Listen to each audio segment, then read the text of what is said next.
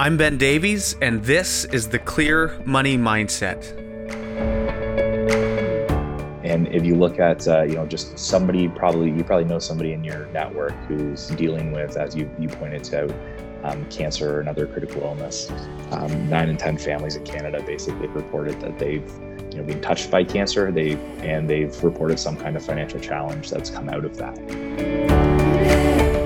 Welcome to the Clear Money Mindset, providing you with help and tips to manage your money in a clear and intentional way. I'm your host and financial advisor, Ben Davies. At Davies Financial Sterling Mutuals, we want to provide you with meaningful tips to help you with your money. In the last couple of podcasts, we have been talking about living benefits. Today, we are going to continue that conversation by walking through another living benefit insurance called critical illness. We want to look at what this coverage is and the role it plays in a financial plan. Our guest today is Jeff Minaker. He is an account executive at Empire Life. And today, Jeff will walk us through the ins and outs of critical illness insurance and help us understand why it's an important coverage for a sound financial plan. Today we have joining us Jeff Minaker. He's an account executive at Empire Life, and he's here to talk with us about a really important coverage that every family should look at as a part of their financial plan. Jeff, thank you so much for joining us today. Thanks for having me on, Ben. Really appreciate the opportunity to be here. Yeah, thanks. We're happy to have you. Tell us a bit about yourself, how long you've been in the business, and maybe a bit of what brought you to work in the insurance industry. Sure. So I grew up in the insurance industry. My father was a financial planner like yourself, helping clients with their life insurance and living benefits and investments and other things. And I found my way into insurance after university, and have been working in the industry as a life and living benefits wholesaler for the past 15 years. Nice. So you grew up in it. That's cool. I want to start off pretty basic, and we're going to keep this conversation basic just to give people an understanding of this product. Can you start off by explaining to our listeners what critical illness insurance is and why it's important for Canadians to consider having it in their financial plan? Yeah, so critical illness insurance is a living benefit type of insurance. It provides a lump sum payment to the policyholder in the event they're diagnosed with one of the covered critical illnesses. And this is different from, of course, life insurance that pays only if you pass away. The living benefit type of insurance is going to pay you out while you are still living. Because one thing about critical illness, as you alluded to at the beginning, people are living with critical illnesses and surviving them at a much higher rate. Right. And so critical illness insurance comes in to help fill the gaps and provide this lump sum payment when they need it most to recover and get better. And it's important for people to know that this is similar to life insurance. It's a tax-free payment, provided that you own the policy and you've been paying the premiums, which is really impactful because you're getting the money and there's no one necessarily telling you what you have to do with it. You can use it however you want. And that can come in handy in a variety of ways. Who would you say, Jeff, are the individuals or groups that are particularly vulnerable to the financial impact of a critical illness? And you mentioned this, it's a living benefit. And you know this probably better than anyone. Living benefits cost more because the chances are so much greater of you using it as opposed to life insurance, which when people look at these two coverages together, they're like, man, life insurance is so much cheaper. And a lot of times critical illness just gets passed over. But who are the most vulnerable, would you say? And why would you say people should prioritize owning critical illness as a part of their plan? Yeah, it's a great question, Ben. And honestly, when we're talking to advisors like yourself, or I'm talking to friends and family, I'd say the same thing, that critical illness is, to your point, far more likely to be claimed on, because if you look at some of the statistics, I mean, from 2019, 1 in 2 Canadians will develop cancer in their lifetime. That's that's a wild stat. Yeah. 9 in 10 Canadians have at least one risk factor towards heart condition, stroke, or some sort of vascular cognitive impairment. So there's a lot of risk factors there towards strokes. And if you look at, just somebody, you probably know somebody in your network who's dealing with, as you pointed out, cancer or another critical illness. 9 in 10 families in Canada basically reported that they've been touched by cancer. They've reported some kind of financial challenge that's come out of that. So it's, families who are in their income earning years, growing a young family, the cost of a critical illness, you're certainly at risk. If you think about those who are growing retirement savings, where's the money going to come from to help fund your recovery? If, you do have a critical illness, one of the places that people go into is their retirement savings, and certainly protecting those becomes a huge factor. So, it's kind of both ends of the spectrum, but it is certainly one of the most claimed upon products that we sell. And to your point, it's more expensive because of those facts. That's actually one of the things we chatted about. We just did a 2-part series on disability coverage and why it's important, and just how difficult it is to top up the retirement savings once you've spent them. Because most people, after something like a critical illness, they'll be recovering, going back to their job, and then in a lot of ways making up for the income they didn't make. So there's a hill to climb. But then if you spent your retirement savings, it's going to be really difficult to find those over again and resave it.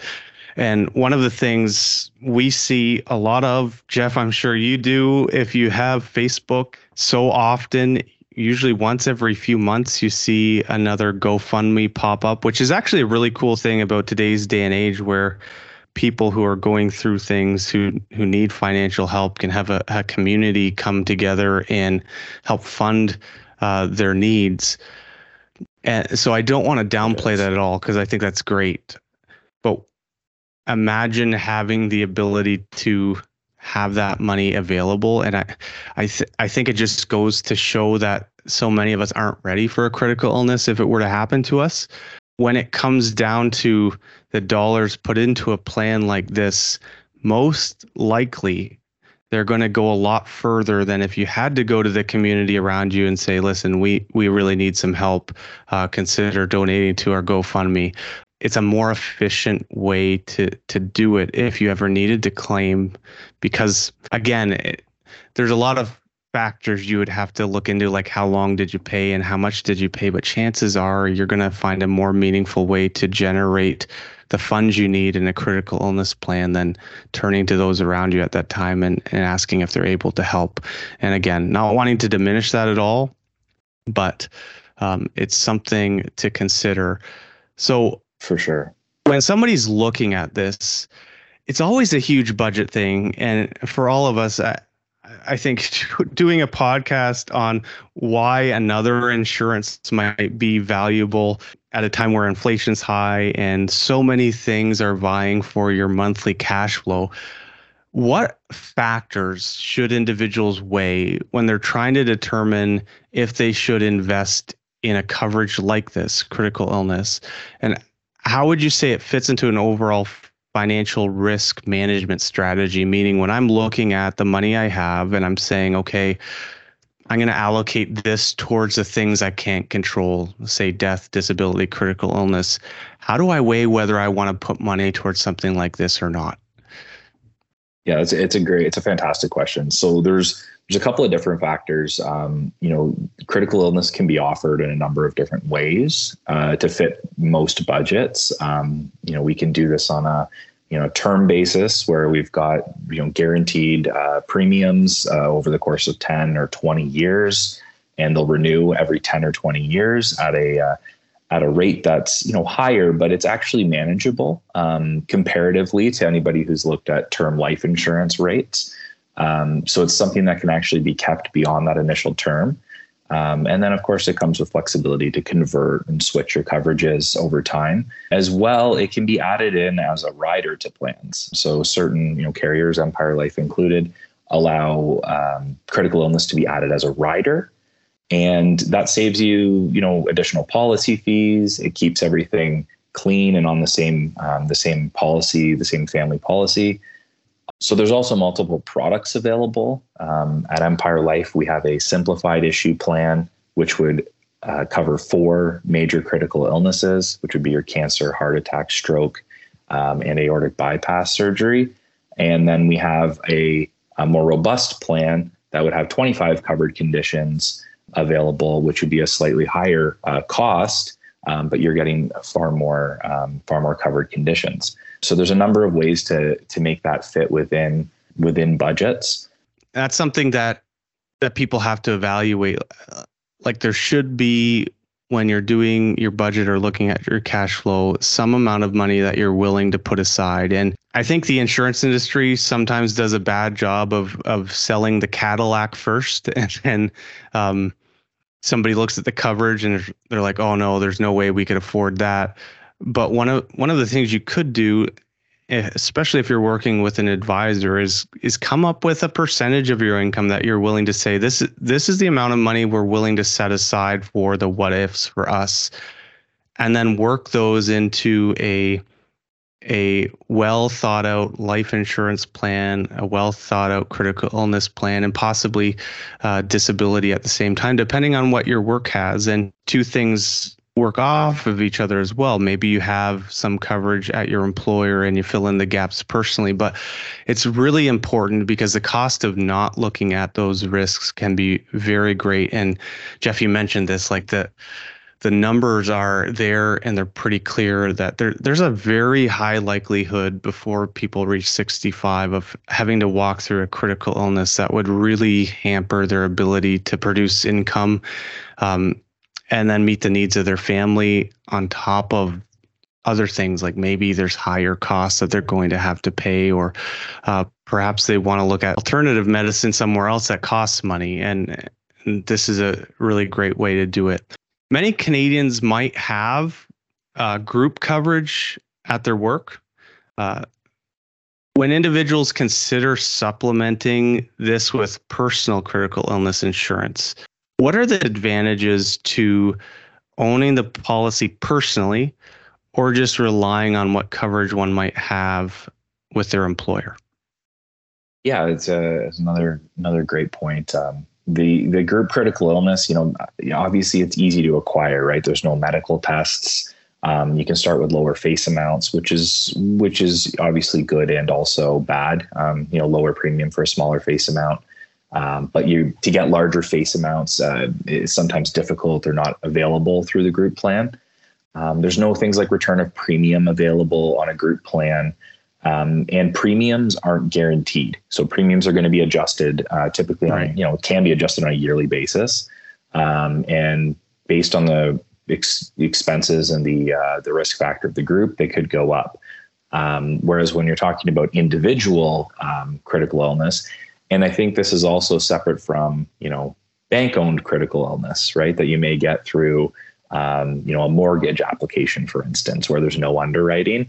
Sure. Individual critical illness, something that, for instance, yourself can put in place for a client, is fully underwritten up front. So based on your health and your lifestyle profile, things like family history come into play for critical illness when we're underwriting this type of product versus life insurance.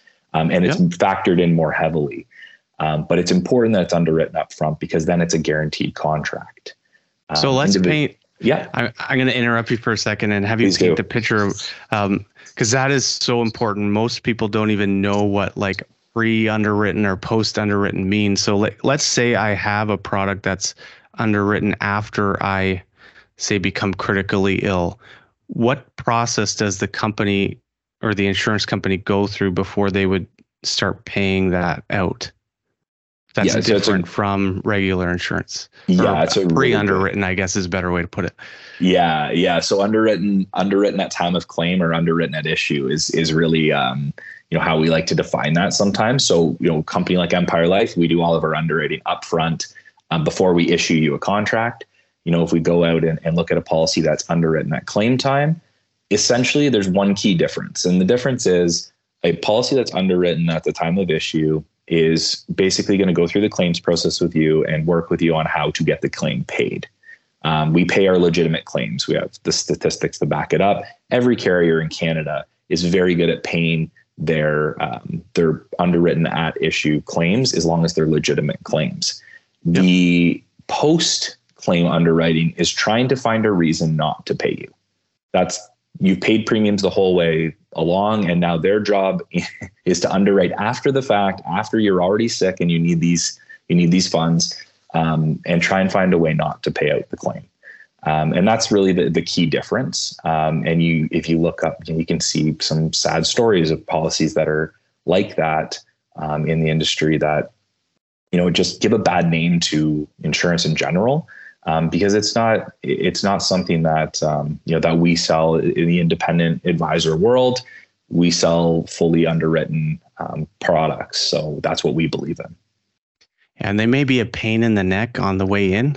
Yeah, but because you hear all the time, well, why do they need to know this? Well, there's a reason. There's usually a great reason why, and at the end of the day, that headache, if you even want to call it that you go through to get a plan initially is better than the headache that could come on a product that's underwritten after you've claimed for it, when you actually need that money. And like you said, Jeff, you've already been paying for it.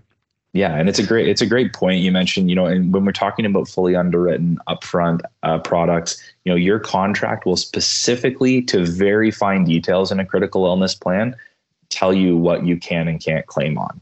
It's very clear, plain English, right in the contract for you. So for those who actually want to read through the contract, because they are long, but you can see every condition, and it's right there, clear as day. So you know what to expect. So if something does come up, where you can go. If you have a full claim, or we haven't even touched on this yet, but early intervention claims. So what if I have early stage cancer, for instance? There's benefits that can be paid out of a policy like this that are on top of your initial face amount to help you get better before it progresses. Think about early stage breast cancer, early stage prostate cancer. So there's advances that can be paid out in order to help get you better before it progresses to a true, like a full critical illness at a stage in which it's tougher to manage. And that's some of the benefits here, along with individual coverage offering things like return of premium, completely other, unique to critical illness and disability. We don't have return of premium, at least not in Canada, on life insurance, but on critical illness, we certainly can. And, that's a benefit for those who feel like it fits part of their budget. Certainly adding return of premium is a great option. The best thing I was ever told about return of premium is make sure that you put the right amount of coverage in place first. And then if return of premium fits your budget, then you put it in after the fact, because the lack of your coverage amount at claim time, what you would trade off for return of premium, once you claim, return of premium doesn't pay anymore. So that's the trade-off you don't want to be making, right? You could be giving up a lot of face amount that's required at the time of claim versus having the potential for return of premium benefits that are only paid if you cancel the contract in the future. I was just going to say the last thing, just to wrap up that on individual versus group, was premium guarantees. Of course, the individual policies are fully guaranteed premiums. So whether you choose a 10-year or 20-year term cost of insurance, or perhaps a more permanent, there's T65, T75, and even term 100 products that are out there. Those premiums are guaranteed for life and can't be changed. Yeah, which is great, especially in today's employment landscape. You see people leaving their job all the time to find a better opportunity somewhere else. And then you have that period of time where you may not be on the benefits plan right away. And if your coverage is dependent on that, that's a big deal.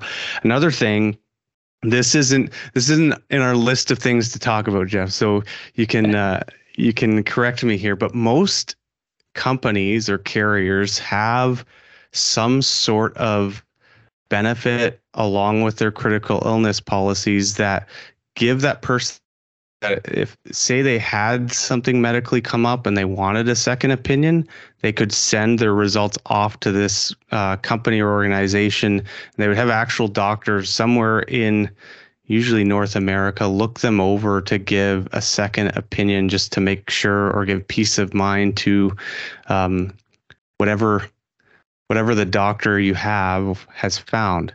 So that's pretty typical, is it not? Yeah, correct. So a lot of most, if not all, I'm not going to say all because I don't know for sure, but certainly, Empire Life being one of those, have some sort of medical concierge service that's built into the plan. It's typically not a contractual benefit. So it's just something that's offered kind of as an administrative, a nice to have. And most of these things have been in place since we've had ours in place since, for years. They all have different names. Ours specifically is, we call it medical concierge services benefits through a company called Med Extra. And essentially what it gives you is second opinion services. It gives you referral services to, some of the best doctors in North America. Have your file sent over to, some of the premier research facilities or doctors that deal specifically with the condition. So the three major things that, Med Extra offers is, rule out critical illness. So basically we think we might have something, but we want to rule it out to make sure that it's not a critical illness. So they'll help with getting some additional diagnostics done. There's a remote second opinion. So once a diagnosis is actually made, that's a scary time for anybody who's going through just being told they have a critical illness. So we can offer through these programs remote second opinions. You don't need to travel. These are the top specialists in Canada, US centers, and some of them from around the world that you can have your file sent to and have a remote second opinion. And then also there's care management services as well. So, we're going through this critical illness. We've got social support, therapeutic support, some healthcare navigation services that are available. And it can also be done for the family of somebody who holds one of these policies quite often. So if you think about a parent who may have a critical illness policy on themselves, what if your child unfortunately has a critical illness or needs to be, we need to rule out something for them. It's usually offered as well to the family of the policyholder, these secondary services. And these are available at no additional cost. This is just built in. It's all part of the package. But it's definitely something that we don't talk about enough. So it's a great idea that you brought it up today. Yeah. And it's something that you could actually, like, these things in real life do actually have a price tag and cost money. You can go on your own and buy some of these services. As you said, it's not contractual, so those things could change, and everybody might use a different service that has different options available. So if you have a policy like this, it's like a critical illness policy. It's important to check your own policy to see what it has individually, but those things can come in big, and even just having the peace of mind of someone else looking at it. Like, how often do you hear people say, like, I want a second opinion, this to a different doctor, but it's time consuming, or you have to get a referral from your own doctor or have a good reason why. So this is a really great way to kind of get that without the encumbrance you might get trying to get a second opinion in the medical system that we have. So exactly. Something to keep in mind. We're an aging population here in Canada. I still consider myself pretty young, but we're getting older, and those changing demographics and increasing healthcare costs in Canada, I think they affect the need for critical illness because a lot of people don't understand that not every medication or everything that you can get through a doctor is covered, especially when it comes to various critical illnesses. Are there specific age groups or life stages where you would say, maybe not you would say, but statistics would say it's beneficial or more beneficial to have ownership of a policy like this? Yeah, definitely. So, critical illness is one of those things where you can find an example, of course, at any age, any gender, any lifestyle. And you can say, oh, well, that person and had this illness, and oh, what a shame, but they did, they were a marathon runner, or they were a professional athlete, and you can get those examples pretty much anywhere, unfortunately. But when we look at it from a statistical perspective, what our claims experience says, the majority of claims are starting after age 40. And this is all genders, this is just by age group. But if you were to add up, it's about 78% of all claims happen over age 40, at least in our block of business. And that's based on 2020 claims data from Empire Life. 70% of those being cancer. And then the other ones that are kind of 10% is your heart attack and then your heart related issues would be another big one. But yeah, 78% of those are after age 40. Now, the interesting thing about that, of course, as you know, is once you have a critical illness, you're not able to buy this contract. So purchasing it before you need it is definitely, a critical factor here.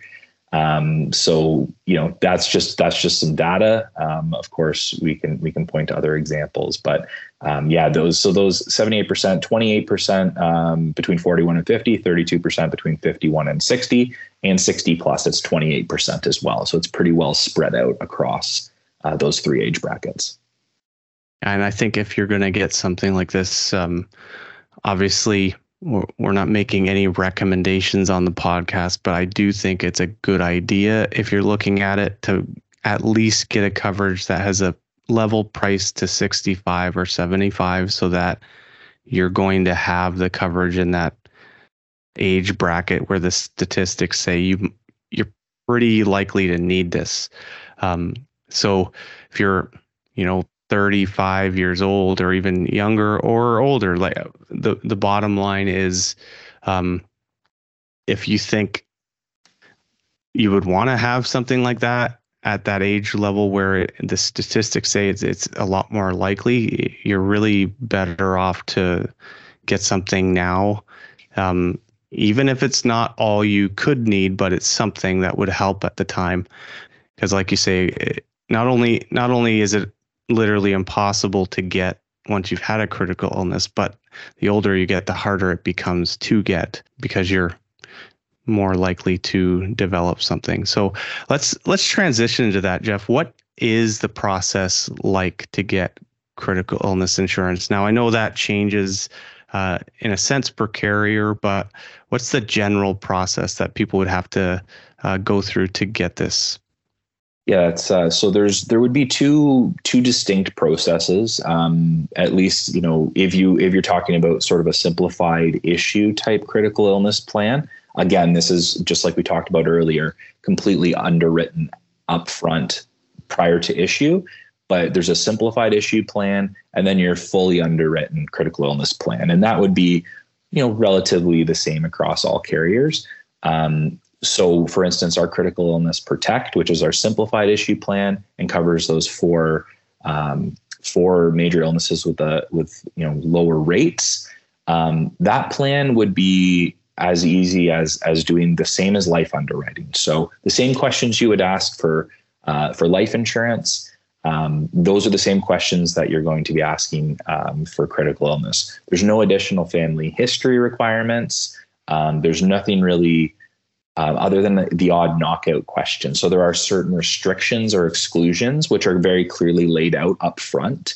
For instance, with our product, again, not the same as every other one, but if you're a diabetic, unfortunately, the simplified issue plan isn't something we're able to offer. Okay. That being said, we can fully underwrite you for critical illness protect plus, and you may still qualify there, potentially with a rating or an exclusion, but there's options still for you. So the first option just is same as sort of a life insurance process. They would, talk to you and fill out an application, and that would be in place relatively quick. The second stream would be your sort of fully underwritten comprehensive critical illness plan, which we call it at Empire Life as our CI Protect Plus. It has 25 covered conditions, and there's other built-in benefits, the ability to add return of premium and things like that.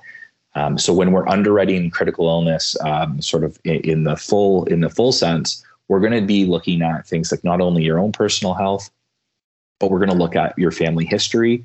And when we say family history, we're really looking at, situations where typically more than one direct relative has had an instance of a critical illness at an early age. So you think of, before 65, if both of your parents had cancer, as an example, the likelihood is you're either not going to be eligible for critical illness due to family history, or you're going to see an exclusion. And, I don't know how much you talk about exclusions with life insurance. It's a familiar thing on the disability side, of course, but it's also something that comes up on the critical illness product line, where we can exclude certain conditions based on history.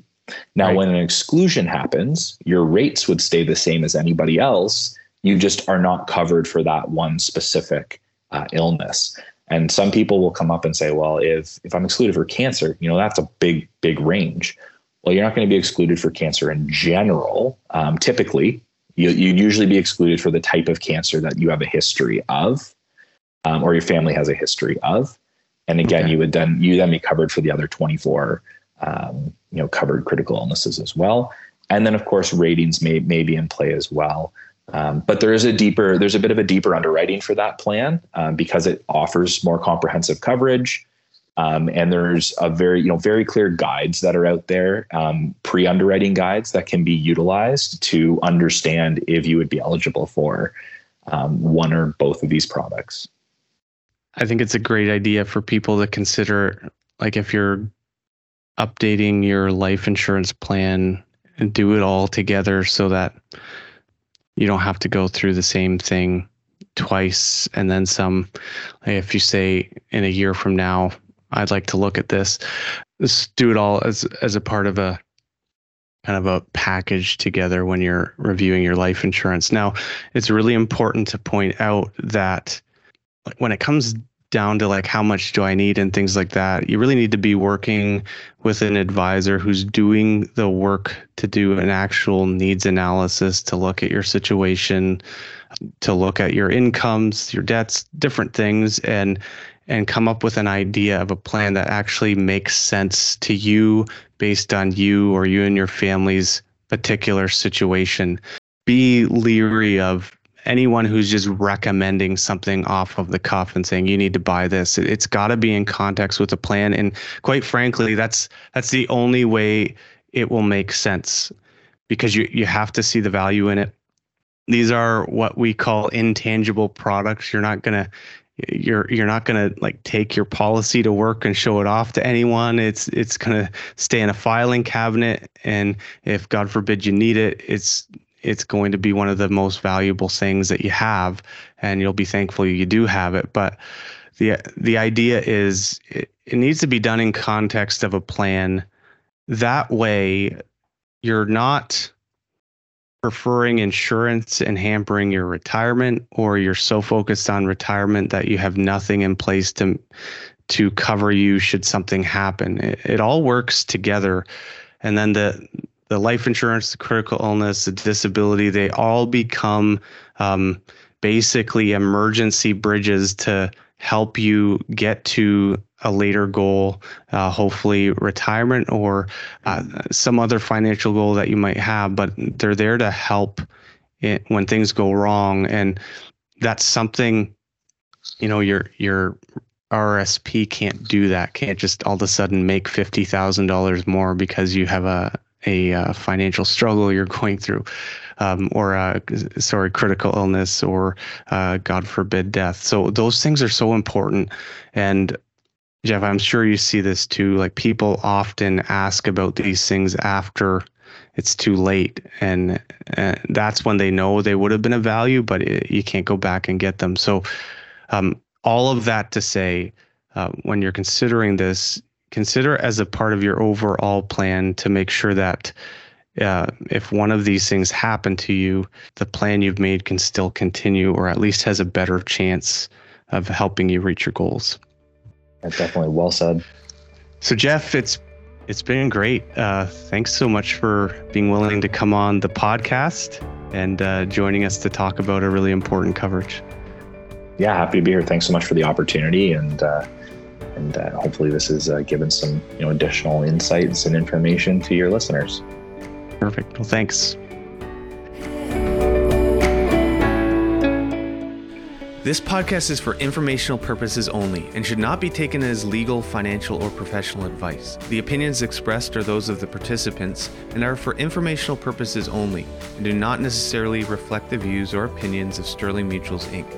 Mutual funds and ETFs provided through Sterling Mutuals, Inc. Commissions, trailing commissions, management fees, and expenses all may be associated with mutual fund investments. Please read the fund facts before investing. Mutual funds are not guaranteed, their values change frequently, and past performance may not be repeated.